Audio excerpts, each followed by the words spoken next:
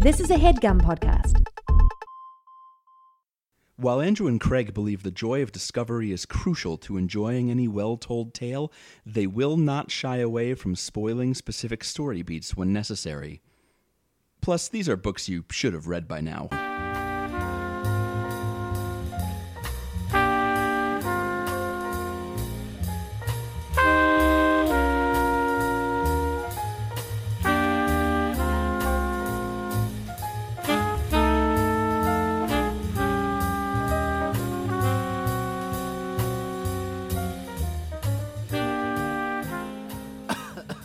That's a good way to start the podcast, with coughing. That's us, the Cough Boys. The Sick Boys. Hey, everybody. This is Overdue, a podcast about the books you've been meaning to read. My name's Craig. No, people sometimes don't know who's who. My name's Craig. Your name's Andrew. My name's Andrew. We're sick. We've both been sick all week. Yeah. And all weekend. It's a weird sick. You know, it's hard to know if it's flu. It's hard to know if it's a cold. I felt bad on Monday and then pretty good on Tuesday and then steadily worse until yesterday and now a little bit better again today, I think. I woke up in the middle of the night still under the effects of NyQuil, so I'm not sure what my body was doing, if it was trying to teach me a lesson. I'm unclear. Don't get sick. Just take care of yourselves and your people. Just a PSA from us at Overdue to you: don't get sick. Because if you maybe don't get sick. Hey, maybe this time don't get sick. Because if we were super sick, we couldn't bring you this podcast, which is about books, where one of us reads a book and the other person helps them talk about it. Instead, we're just a little sick, which means we're going to do it, but we're going to do it weird and bad. The probably. Show must go on. So this week we are talking about the book Salvage the Bones by Jesmyn Ward. It's a Patreon recommendation from Elisa. Thank you, Elisa. And I had not heard of this book before. But her work seems to be critically well received. She wins an award basically every time she releases anything. This won a National Book Award in 2011 and an Alex Award in 2012. Yeah, the Alex Awards are cool because there are books that resonate with teens, but they're intended with Alex for.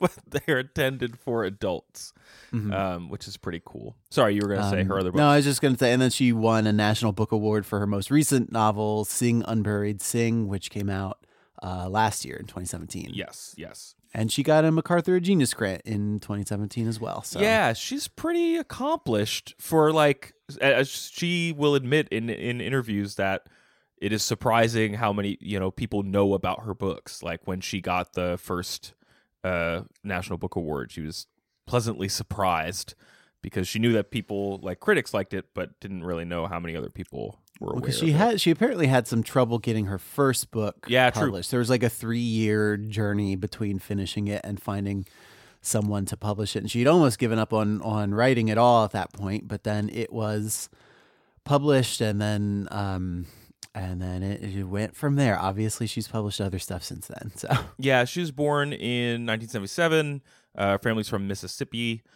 She got her degrees from Stanford, and then also got an MFA from Michigan. She's taught at a couple different universities. But the journey to this book and the journey to her first book, she was in Mississippi when Hurricane Katrina hit, and that'll inform this book that we talk about today. And she tells a story about her family living in their home, and the house was flooded, and they went up to the attic to try and get above water, but that wasn't going to work, and then you could just get trapped up there. So they made it out, and then were on some family's land, and they did not take her family in. Now she is a black woman, and this was a white family, and she has said that she presumes that there was perhaps racial motives for why those people did not take her in. And that kind of informs this book and the communities that she's writing about and what she wanted to write about going into Salvage the Bones. But yeah, that happened, and then it wasn't until 2008 that her first book got published, as you said, Andrew, and she said it took a while for her to actually kind of get past the writer's block. That was a mix of just general frustration and I think recovery from Katrina and stuff like that. Yeah, and so I think most of her books are about either directly or like tangentially about being poor and black in the American South. This one, Salvage the Bones, is the one that deals with Katrina the most directly. Yeah, I think is correct. And she says there's an interview she did with the Paris Review where she talks a lot about this book in particular. The interviewer asks, "Why'd you want to write about Hurricane Katrina?" And she says that I lived through it. It was terrifying, and I needed to write about that. I was also angry at the people who blame survivors for staying and for choosing to return to the Mississippi Gulf Coast after the storm. Finally, I wrote about the storm because I was dissatisfied with the way it had receded from the public consciousness.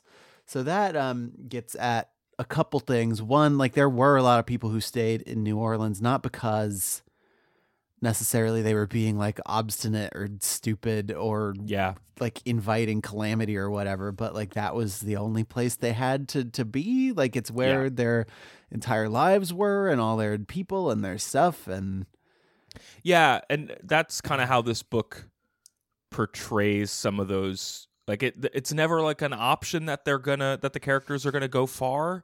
It's not like it's just, this is what they have to do. This is where they live. This is, and then the second bit about the storm receding from the public consciousness. Like number one, like you went to New Orleans with us. Like there's a group of us from like friends from college who go periodically, and I've been a few times, and I know that like in the early 2010s, like they were like, if you went on a tour or if you talked to people who lived down there, like they would tell you, it took a full decade for tourism to kind of come back to the levels that it had been before. So the city was suffering for a long time after the storm. And it also speaks to just how the news media covers storms. Like I think it does a pretty okay job for the first couple of weeks, like right after it happens.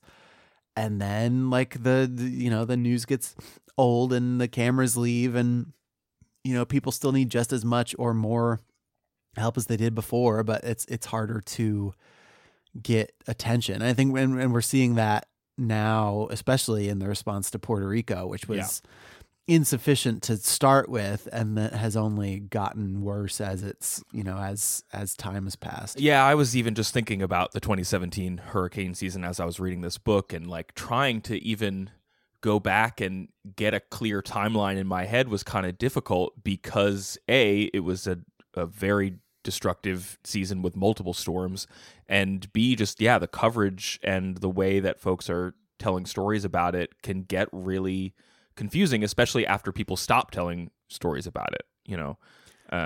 It's pretty tough. And then one of the other things that people, I guess, remember with Katrina, like nationally, is the federal government was criticized for its response to the storm. Like it was found that some cost cutting with the levee system was partially at fault for a lot of the flooding, and then the response from the George W. Bush administration was widely criticized as insufficient, and politically, like approval rating wise, his presidency, this happened like fairly early in his second term, and his presidency never really recovered from his response to this, which is it's interesting to see.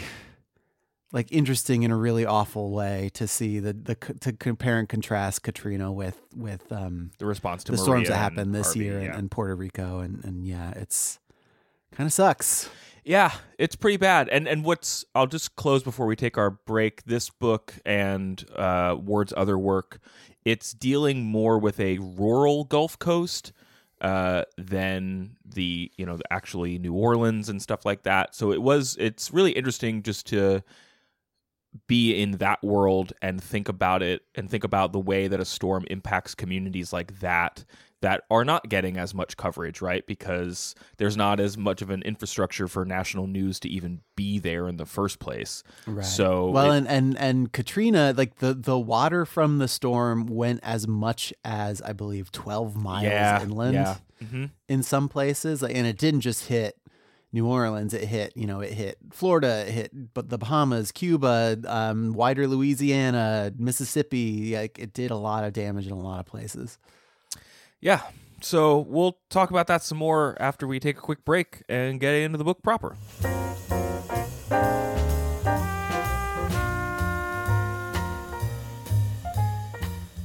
Craig, I like websites. How do you feel about websites? I think they're pretty great. Help me make one, please. All right, Squarespace. Use it. Make a website. Squarespace can help you create a beautiful website to turn your cool idea into a new website. Also, you can showcase your work, blog, or publish content, and sell products and services of all kinds. They help you do this by giving you beautiful templates created by world-class designers. And they give you e-commerce functionality. You never have to patch anything. Everything is optimized for both mobile browsers and desktop browsers right out of the box. And they got built-in search engine optimization and free and secure hosting. So if any of that sounds good to you, which it should, because you like websites, you're a person about the internet, you should go to squarespace.com, get a free trial, and then when you're ready to launch, use the offer code OVERDUE to save 10% off your first purchase of a website or domain. That's squarespace.com, offer code OVERDUE, save 10% off your first purchase of a website or domain. That sounds great, Andrew, but what if I want serialized fiction? I'm going to go to Those two Box. those two things seems like you could do both. Great. Well, I'm going to head over to our good friends at Serial Box, also supporting the show this week. They have been called the HBO of reading by National Public Radio, and they bring you gripping stories. We're like the stars of reading, I think. We are. Or the Cinemax of reading. Yeah. Racy. They have stories written by best-selling and award-winning teams of writers, kind of like a TV show's writer's room, and they have new episodes every week. You can read or listen to all the serials at no extra cost, and the app lets you kind of switch back and forth. If you're on the train and you want to read, but then you're walking and you want to listen, that totally works. They've got shows like False Idols coming up soon, which is a show about an FBI linguist deep undercover in the Middle East. And yeah, they've got most of those episodes take about 40 minutes to read or listen to. And you can kind of subscribe to a whole one or just get one episode and try it out. And Overdue listeners can get a discount on any first season of a Serial Box series. So you head to serialbox.com and enter the promo code OVERDUE18. That's the numbers 18. So you go to Serialbox, SERIALBOX.com, and the code is OVERDUE18. Check it out.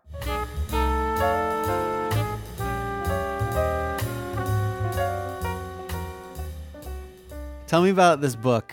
I'll tell you about this book. You mean Salvage the Bones by Jesmyn Ward? That book? Yeah, salvage them bones for me. Great. So the bones of this book are the 12 days prior to the arrival of Hurricane Katrina. Each chapter is a different day and in the life of the Batiste family, which lives in a fictional rural Mississippi community called Bois Sauvage, BOIS SAUVAGE. And I think that it's been featured in other books by Ward and also is modeled on her hometown of Delisle, Mississippi. Yes. Yeah. Yeah. It's interesting. It reminds me kind of, and she's spoken about being a Southern writer, and you're always dealing with like Faulkner is the big American Southern writer, and he has like his own fictional community down there. I don't remember what it's called, but like now that I think about it, it is fitting. It is in the fitting of Southern, writers in the tradition thereof to have this kind of community that her books could be set in. Yeah, though I mean, a lot of other writers do that too. No, like no, Stephen I King know. It's not the whole View Askew universe. The what? The Kevin Smith thing. Oh, okay. The View Askew universe. Is that a thing? Yeah, look it up. Read a book, like a different book. Let's talk about Bois Sauvage. All right. The Batiste family lives on a land that they refer to as the Pit. The main character, Esch, E-S-C-H, made my autocorrect go crazy for my notes. Her grandparents owned like 15 acres in this community, and they let like other guys that her grandfather was working with like come in and mine the land for clay to make like other foundations for homes and bricks and whatnot. So Sure. the land has kind of been dug out, and there's this artificial like man-made cliff that helped create a pond that's like filled in with this creek. And it's got this interesting quality of like, while I was reading the book, I was never quite sure how big the landscape was. It kind of like allowed Ward to, okay, well, here's a forest where I need a forest. Here's a lake where I need the characters to go into this lake. On the one hand, it all feels very like lived in and real, but on the other hand, it has a kind of mythic quality that jives with how the storm is presented and some other allusions in the book. So the Batiste family, as we meet them, are Esh, who's the main character. She's a teenager. I think she's 15 or 16 years old. She has 3 brothers, Randall, Skeeta, and Junior. And Junior's the youngest. He's like 6 or 7, and the other 2 are, I think, just like a year or 2 older than her. Mm-hmm. And we meet them in this opening chapter where Skeeta's pit bull, China, I think named because she's like all white, like fine china, I think. Ah, okay. She is giving birth to puppies. And it's the first time that she's had puppies. She's like this prized pit bull of Skeeta's. He's had a couple before, and then they die because they're not as strong as she is. And this is the first one that he's had that's really become like a really good fighting dog. Sure. And he loves her a bunch. And so as this dog is giving birth, Esh is kind of telling us a little bit about her mom who passed away giving birth to Junior. And we learn like a little bit about the hierarchy of the family. And I think their dad mostly makes money like selling scrap, and he is prepping almost like in like a biblical Noah way for the storm. Like he knows it's hurricane season. He knows that there's probably a storm coming. Katrina itself has not been named yet at this point, or at least like said that that's the big storm that's coming. Like at what point are they even sort of aware that it is coming for them? Because I know in the early stage, while it's still a tropical storm or whatever hanging out over the ocean, it can be difficult to know exactly what track it's taking until it's a little bit closer. Yeah, so he is imagining the worst case scenario. He's referred to as Daddy. I think his name might be Claude, but all the characters refer to him as Daddy. So the father is... he's prepping for the worst. He was alive in 1969 when Hurricane Camille came through and was like super deadly in that region. And everyone else is like, I mean, there was a bad one like a decade ago, but it'll be fine. It'll just kind of bounce off. It'll hit Florida and then go the other way. It's actually, there's a good passage. It's summer, and when it's summer, there's always a hurricane coming or leaving here. Each pushes its way through the flat gulf to the 26-mile man-made Mississippi beach, where they knock against the old summer mansions with their slave galleys turned guest houses before running over the bayou through the pines to lose wind, drip rain, and die in the north. And that's so it's like bad, but it's not bad in a way that alters anybody's life in a meaningful way. Yeah, and so it creates this expectation that he's really the only one worried that this is going to be a big one. And he knows that like the different tropical depressions could easily create a big one, but they just don't know which one it'll be yet. And the kids in the family are just kind of living their lives. They've each got different concerns. And as kids do, and it's really about the arc of the book is them obviously kind of coming together and having to deal with the storm as it becomes real, but the backdrop is Daddy preparing for this storm. It's not really the main thrust of the book. It becomes part of the climax because it's freaking Hurricane Katrina, but it is not it is not like about how you prepare or something like that, if that makes sense. Mm-hmm. So I'll try to give you like a quick little summary of each character because the book really is about their relationships to one another and what they do and don't do for one another. So Esh is, as I said, she's like 15. She is the only girl in the family. She kind of takes after her mother, like both physically and in temperament. she says that one of the few things that she's good at is sex, and she started having sex like a couple years prior to the events of the book. Okay. And she describes it sort of transactionally, like she is doing it because because the boys in the community want it. She's very detached from herself as she's doing it. She describes it as she's really into Greek myth, and the book references the Medea myth in particular a lot throughout the book. We'll get back to why. But Esh kind of says that when she's like with a boy, she gets to kind of feel like one of these characters from the myths, be it Eurydice or Persephone or whoever, but that it's not lasting, and then it kind of goes away. Except there's one boy named Manny who is a friend of her brother's, Randall, and when she first sees him in the book, he's like talking outside. She sees him out through the window, and she says, and it's all like first person, I think the book is. Mm-hmm. And she says to the reader, "Seeing him broke the cocoon of my ribcage, and my heart unfurled to fly." So every time she sees Manny, it is this mythic love that she can't fight, which both jives with just kind of like teenage romance, right? Where you feel it and there's nothing else like it because you've never felt it before, and all the other ones were different, but this one's real. And it always has a physical quality for her and a like almost permanent quality. And so she's had sex with Manny a couple times, and her story in the book is like trying to make that relationship real even as he is avoiding her. Like he is often described as not looking at her.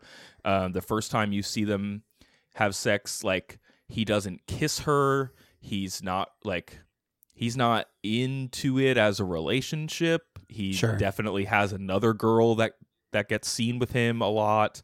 And a few chapters in, she realizes that she is pregnant. Oh boy! And he's the only person that she's had sex with in the last 5 months, so it's definitely his. And so from then on, like she is trying to get along with her brothers, and her brothers have some stuff that they need to do in the book, and like how she can help them and whether or not she can help them is kind of dictated by her relationship with her body as it's changing. Mm-hmm. As she is trying to hide things like morning sickness or needing to use the bathroom, and I'm assuming that for like maybe cultural reasons or practical reasons that abortion is never presented as an option. Is it ever? Well, first, she never really talks to anybody about it, so there's no one who is going to be like, "Hey, you should do this." But you're like in her head mostly, yes, right? Yeah. Okay, there's a passage that she describes like hearing other girls at school talk about what you could do. So she does think about it. She thinks about like, oh, what is the thing, is there a certain type of medicine that I would, if I took a whole bunch of contraception at once, maybe that would do it. Oh, if I drank this thing that's toxic to my body. Oh, if I like hit myself really hard with something in the stomach. But that passes after about a chapter. Okay. I'm just always curious. On the other podcast I do, Appointment Television, we talk about how the question of abortion is handled in accidental pregnancy storylines, and it's always kind of just because of the way that babies are used to like mark progress on TV shows and things. So I'm always curious in fiction how it's handled. Yeah, and the book is a lot about motherhood in some ways. Like it's telling that she doesn't have a mother with her to go through this, and it's even described once that she thinks sometimes her dad doesn't even think of her as a daughter. Like they all share clothes, so she just wears like kind of baggy boy clothes all the time, and she's not a tomboy, but her dad doesn't really differentiate. So there is this sense that she just doesn't have anyone to even confide in about this kind of stuff.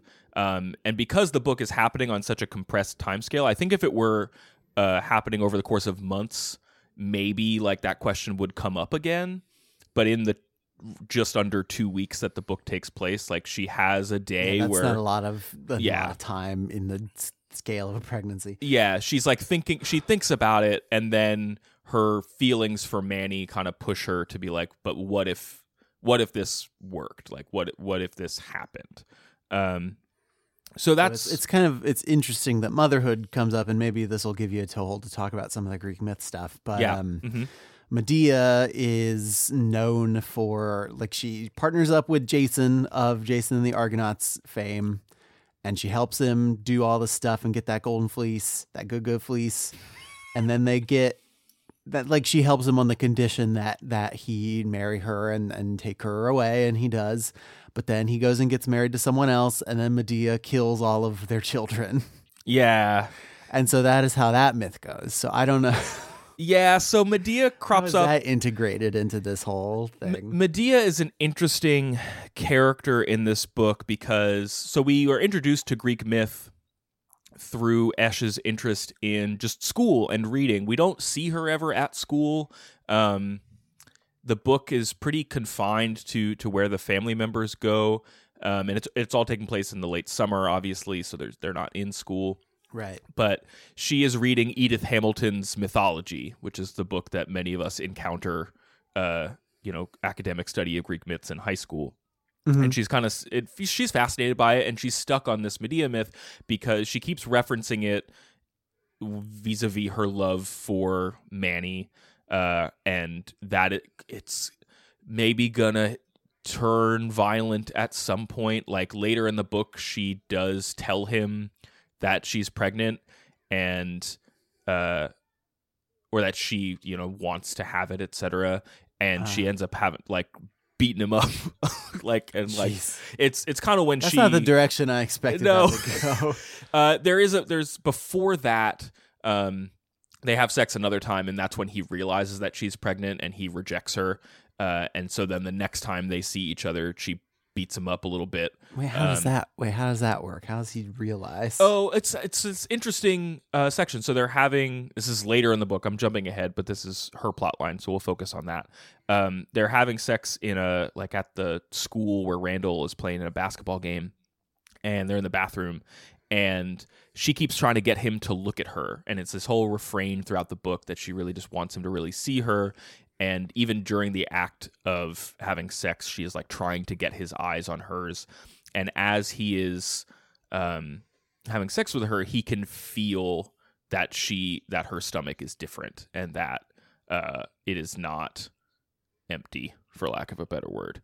That it is tougher. It is not rebounding the way that just your stomach would if you did not have a growing thing inside you. All right, I'm not. Okay. I don't know how much I buy someone being able to divine that way, but sure. Well, and perhaps it depends on when in the pregnancy we are, and yeah. Yeah, she's not even quite sure where she is in the pregnancy. So the way this is presented in the book is it's a culmination of things. It's not just that he touches her stomach and is like, "Oh man, you're pregnant." I'll just read you the passage. He looks down and back up eye to eye. All I have ever wanted here. He is looking. He is seeing me, and his hands are coming around to feel the honeydew curve, the swell that is more than swell, the fat that is not fat, the budding baby, and his eyes are so black they are all black, and they are a night without stars. All I have ever wanted, he knows. So it's this culmination of both. Really, probably if you were to shoot it as a movie, you would get a shot of her face almost silently telling him what she is experiencing and feeling. Sure. Yeah, and him having that moment of realization. Okay. So then later she confronts him when he's around their house, and she kind of renounces him and beats him up a little bit, which is a little bit Medea. But the other Medea thing that there are two other strains where she factors in. One is just the storm Katrina, as it becomes a literal force in the novel, is described using some of the same language as, being this violent mother that is rending through this community. And it's helpful to have a myth to describe that type of violence. But Sure. then also Skeeta's dog China is probably the most literal rendition of Medea in the book. So Skeeta has this pit bull, as I mentioned, and she's got these puppies that she had with another big, strong pit bull named Kilo. And China's like a really amazing fighter, but it's interesting that now she has these puppies to care for. And it's like, how does she transition from being this like fighting pit dog to actually having a thing to care for? Again, because of the time compression, you don't really see her learn too much about it. Skeeta, has to like teach her to care for them at times. And he is at one point concerned that they're going to get sick and have this virus. And while she is like possibly feeling the effects of the immunization that he gives her, she like attacks her own puppies and like kills one of them. So she is like an imperfect, violent mother figure, and she actually functions as a great symbol for just violence in the book. A lot of times, having set up this dog and given the reader a real clear picture of what she is and what she's capable of, Ward then can just deploy like China as a simile for like strength or for violence. It's kind of it's really deft how she does that. Mm-hmm. But Skeeta's whole story with this dog that I want to talk about, because it's probably the plot that has the most like things that happen, is that he's got this dog, he's got these puppies, he is planning to make money off of these puppies, and later in the book, when he is trying to convince his brother Randall to help him steal some medicine for them, he tells Randall that he's going to use the money from some of these puppies to pay for Randall to go to basketball camp. And Randall is this kind of star high school basketball player, but there's like a game he's going to play in where only one of the players is going to get noticed for this scholarship. And if he doesn't get picked for this scholarship, there's no way he's going to get to go to camp where a college scout will see him. So Skeeta is like, he's doing ostensibly a good thing for his brother if he follows through on it, but he does fight with everyone and kind of recedes from the family as this storm is coming to care for his dog. And he is the type of character that kind of becomes obsessed with a thing even as everyone around him is going like, yo, we got bigger fish to fry. Right. So he's like building a kennel for his dogs instead of helping their dad like tear down other wood and find planks to put over windows and stuff like that. There's another house on their property that is a little dilapidated and broken down that belonged to their grandparents, and he is like ripping linoleum out of it to build a floor for them because there's like a virus in the ground. It's like, have you ever heard of parvo, Andrew? No, what is parvo? I think it's parvo virus or parvo. I'm just going to make sure I get the medical name here. Canine parvovirus. It's possible that I have like heard of it and I don't know it by that name. So tell me what this is. It is a viral infection that can like kill dogs by, just sending their body into shock. And apparently originated in cats, which I think is like some karmic nuts. You chase us, we're going to develop the ultimate biological weapon. I know, it's like feline bio-warfare. Yeah. So he's concerned, one of the puppies takes sick, and he is concerned that it has parvo, so he actually like takes it out into the woods and kills it. It's like a whole chapter where they like have this like campfire in the woods where he kills this puppy in like a way that's sort of ritualized, and then they have to like burn all their clothes so that if the virus got on their clothes, it doesn't kill the other dogs. If you're sensitive to the dog violence, like read this book. The murder of puppies. Just be careful with it. And then the other scheme that I alluded to is then he hatches this whole plot where they're going to go to this white family's house that has like cows and stuff, and he's fairly convinced that they have like medicine that they would give their cows for this kind of stuff. And so there's this whole scheme where he's going to break into their barn and steal some of this medicine, and he almost gets caught because Esh is like has to go and pee while she's on watch because her body is like not in her control. Sure, yeah.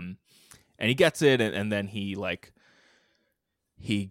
does manage to give it to his dogs, but there's like a scary moment where you think that she is like not taking to the medicine well and she might die.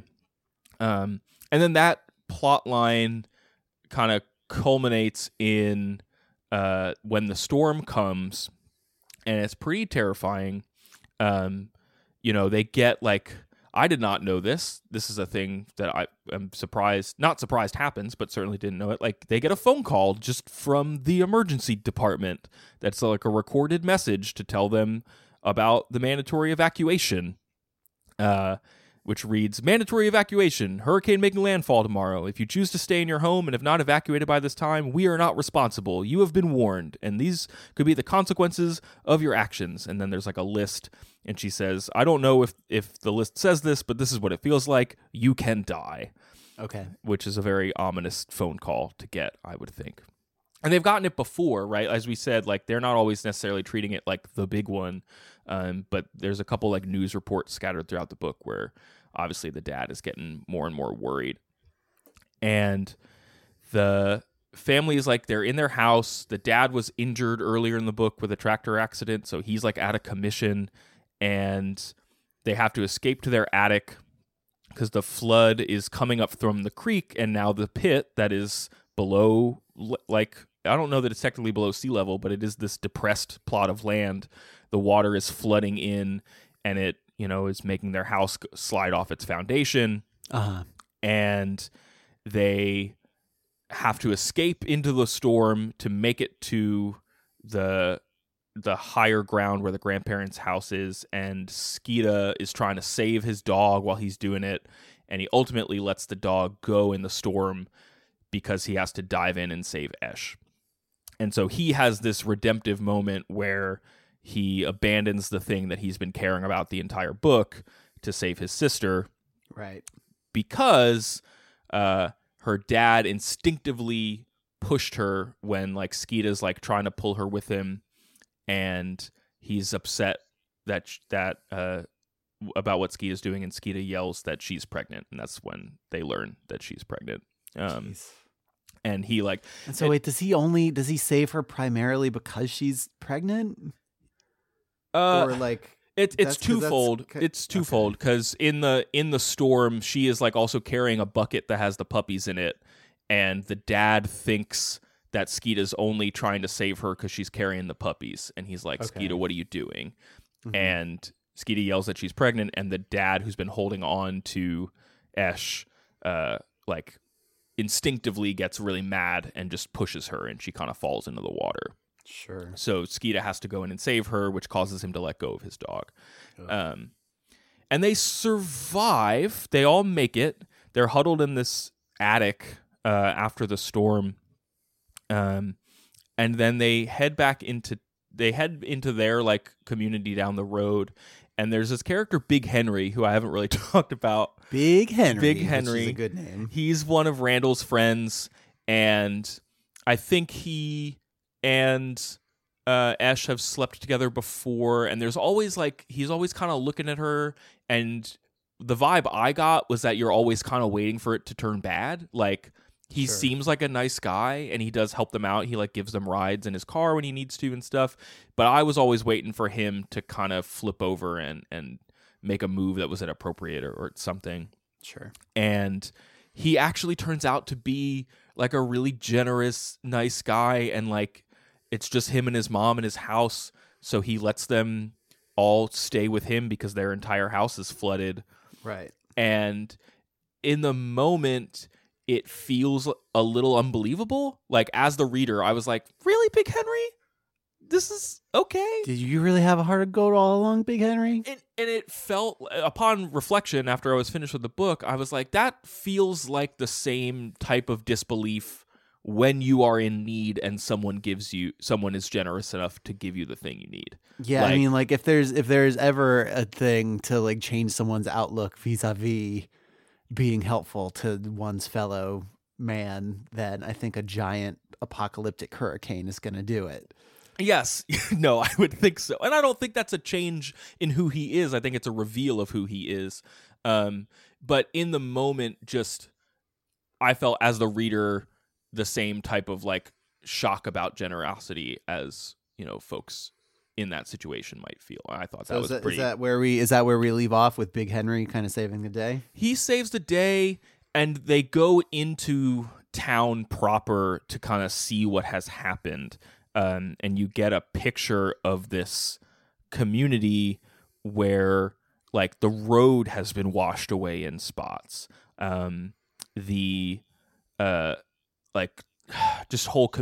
the tractor trailers are like piled on one another. Right. And there's one spot too where, and this gets to Ward's depictions of like poor communities in this area. She's seeing the town and what's left of it. The gas station, the yacht club, and all the old white-columned homes that faced the beach that made us feel small and dirty and poorer than ever when we came here with Daddy have been ripped away and washed into the sea. Not ravaged, she thinks, not rubble, but completely gone. So there's this feeling that, I don't know, it's not the storm as justice, but the storm... No, because that's not... No. Justice, really. Like, symbolically, it is an important reminder that when nature decides that it's had enough, like, we're all the same.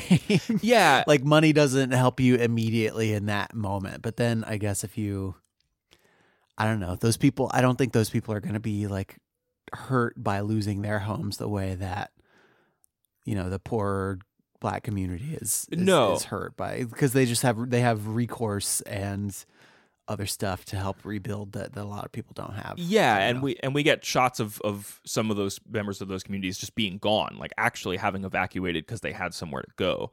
But what the book ends on is this image of a community kind of coming together, Big Henry's family taking care of people, other people in that neighborhood taking care of people, and they go back, and Skeeta is like waiting for China to emerge from like the storm.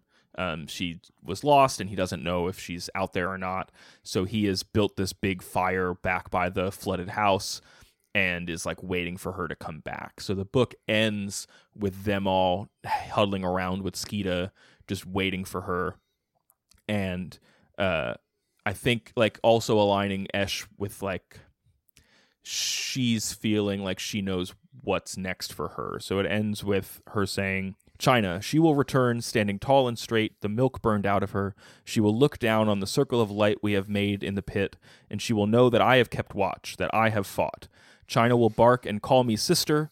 In the star-suffocated sky there is a great waiting silence. She will know that I am a mother. And so Esh is like, she also tells, I think, Big Henry that her baby doesn't have a father, like she's just gonna care for it, and that just is what it is. So in this like ravaged community, people are there waiting and able to build new things, I guess. That's kind of it is a hopeful ending, even as stuff has been destroyed and it sounds like it's trying for a hopeful note, even though there's going to be a ton. Like it's going to be hard. It's going to be difficult. Yes. There's another thing from that Paris Review interview with Jesmyn Ward that I wanted to read. And the interviewer asks her like about the book being political, and Ward says, after I finished my first draft of Salvage the Bones, I felt that I wasn't political enough. And then she goes on, I realized that if I was going to assume the responsibility of writing about my home, I needed narrative ruthlessness. I couldn't dull the edges and fall in love with my characters and spare them. Life does not spare us. Yeah. So in that context, like, how do you come down? Like, how do you feel about the ultimate fate of all the characters in this book? Given that she's kind of going for a narrative ruthlessness. Like, I think there is a version of this where you could go even like more hardcore, like optimistic and I don't know. Yeah, but there's also a version of it where it could go so much worse, right? Like no one in the family loses their life. No one is so damaged that they will never be whole again. That's a weird way to say it, but like each character is at least left with a kindness or a knowledge of a kindness that they can like use to build back up, right? But they have all lost something. The ruthlessness angle is interesting because I think none of the characters are perfect people. Like they all kind of fail each other in a bunch of different ways while also being there for each other when it counts. Okay. So there's a lot of unspoken or oblique conflict between the father and Skeeta, where like even at one point the dad asks Skeeta to like help him salvage some wood to put up around the windows, and when Skeeta's like pulling it down, he lets it fall like real dangerously close to his dad in a way that he kind of just wants his dad to feel unsafe as like, I guess, recompense or payback for times that his dad's made him feel unsafe. I don't know. There's simmering conflict there that never really boils over. Randall and Skeeta go back and forth, like doing good things for each other and then getting pissed at each other. They all take care of Junior in their own little ways, but then also are terribly inconvenienced by him. And like Skeeta doesn't want him to play with the puppies, and Junior is involved at this one point where their dad gets injured in the tractor accident. Like, and they all go to bat for Esh, even though, she is separate from them and is, she's sort of causing problems between Manny and Randall, but I would also argue that those are mostly Manny-caused problems. Yeah, right. But what I found really human about a book that could easily have been leaned more into the myth and parable aspect, I think it's balanced rather nicely, is that these are folks who make mistakes and folks who ultimately want to do good for one another, even when they are like acting selfishly or acting impulsively.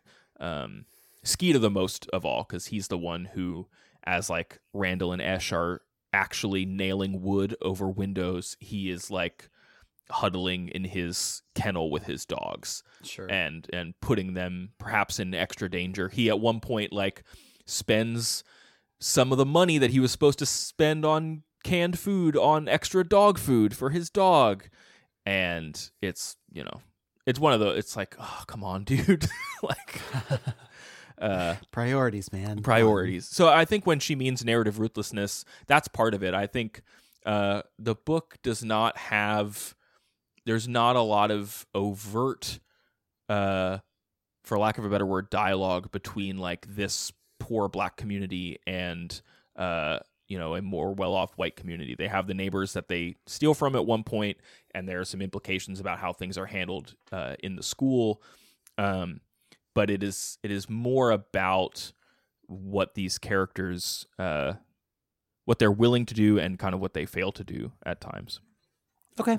Yeah, it's a cool book. I wanted to make sure I read enough of the prose because it's really stirring, and I think that she weaves in this Greek myth stuff pretty well. I think she also says in that interview that she was very deliberate in choosing like Medea and wanting to put classic text into this book because I have a quote. Yeah, do you want to hit me with that? It infuriates me that the work of white American writers can be universal and lay claim to classic texts, while black and female authors are ghettoized as other. I wanted to align Esh with that classic text with the universal figure of Medea, the anti-hero, to claim that tradition as part of my Western literary heritage.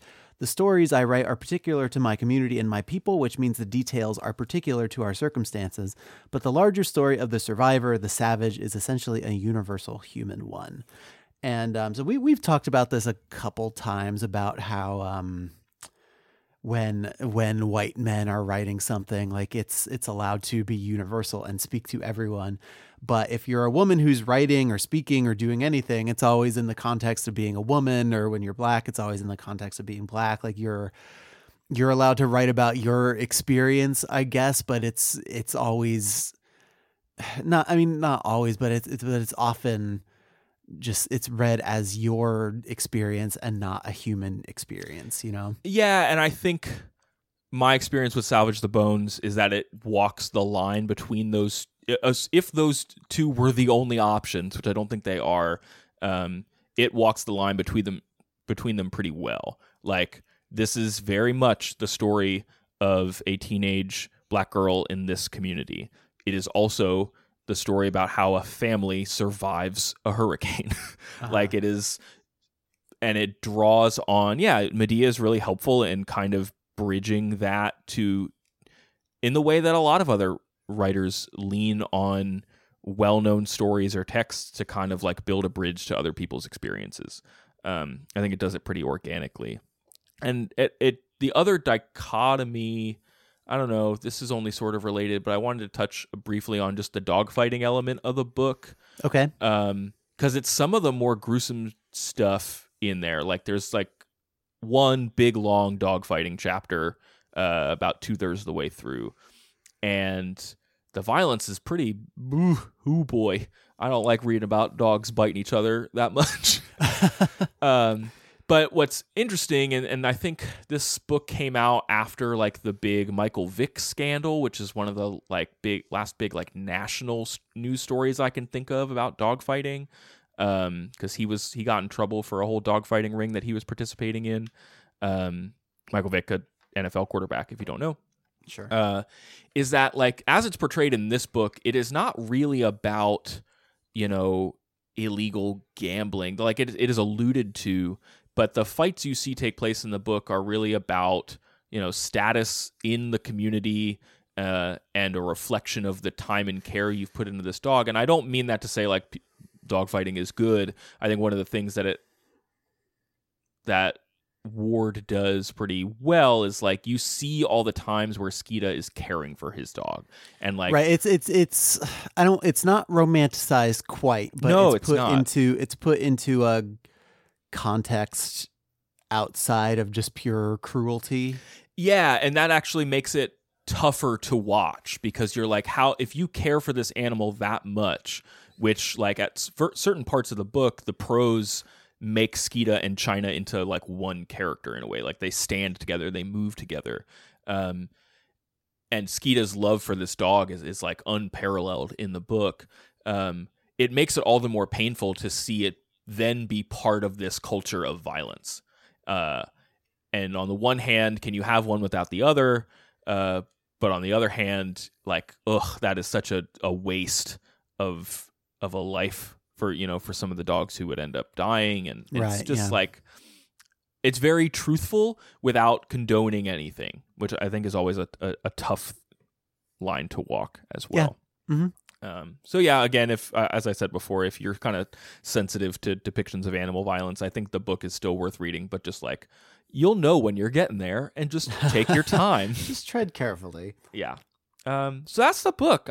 I really liked it a lot. I know that this is not really a review podcast, but it's always just like fun to just like, oh no, this is a book I didn't know anything about, and then I read it and I liked it. And I had a good time. Mm-hmm. I think good time was had by all.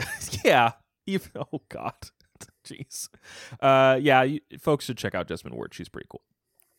If you have read this book or have read any of Ward's other work and want to let us know what you think, you should send us an email to overduepod@gmail.com, or hit us up on social media at twitter.com/overduepod or facebook.com/overduepod. I got a bunch of folks I want to thank for reaching out to us this week, including Ellen, Michael, Maria, Ricky, Melissa, Amanda, Jason, Britt, JD, Eric, Barbara, Rebecca, MK, Greg, Stephen, Brett, Graham, Caitlin, Melissa, Cheyenne, Tara, Katie, Rhea, Sophie, and many, many more. Andrew, if folks want to know more about the show, where should they go? They should go to overduepodcast.com, which is our internet website. We got links to those social sites that Craig just mentioned. We also have links to our RSS, iTunes, and Google Play feeds. Those are all ways you can subscribe to the show and get new episodes when they drop every Monday. If you do subscribe in iTunes, do rate and review us, because it helps us rise in those rankings. And when you give us a good review, at least, it makes us feel better for a minute. And when you give us a bad review, it makes us feel bad for a lifetime. It's true. Andrew, what are you reading for next week? Okay, so for next week, I'm reading Americana by Chimamanda Ngozi Adichie.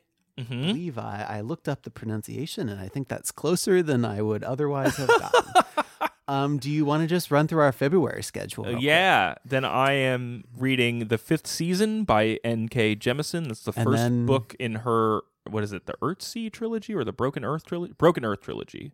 Yeah, Earthsea is Le Guin is Le Guin. Yeah. And then I am reading Kindred by Octavia Butler, and we are doing a bonus episode sometime this month, I think like mid-month, on The Crane's Dance by Meg Howry. Yeah. So let us know what you think about those books. If you need us to like cover a specific part of them, or you're interested to hear about our thoughts on a particular part of them, let us know. Yeah, and this is a month of two white guys reading books by black women. Yeah. And like we're inevitably going to get stuff wrong or not hit stuff as hard as we should, and we do want to hear about that so we can continue to do a better job and to learn more, because that's part of the reason why we try and, expand our literary horizons with these kinds of things. So, hey Andrew. What? Good show. Thanks. Good show to you too. All right, let's watch the Super Bowl. Woo! Go Birds! Go Eagles, everybody. Okay. Until next week, try to be happy.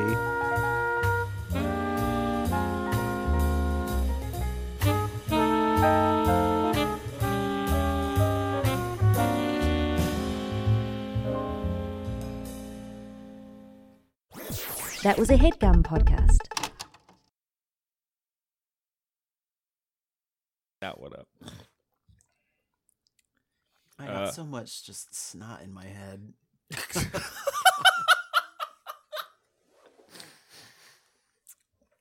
There's just so much of it in there. You can really dip down into a whole new place on the register with my sick voice. Yeah, what is this Boz Skaggs thing that you're doing? Hey, baby, it's my sick voice. Oh. Let me breathe on you, baby.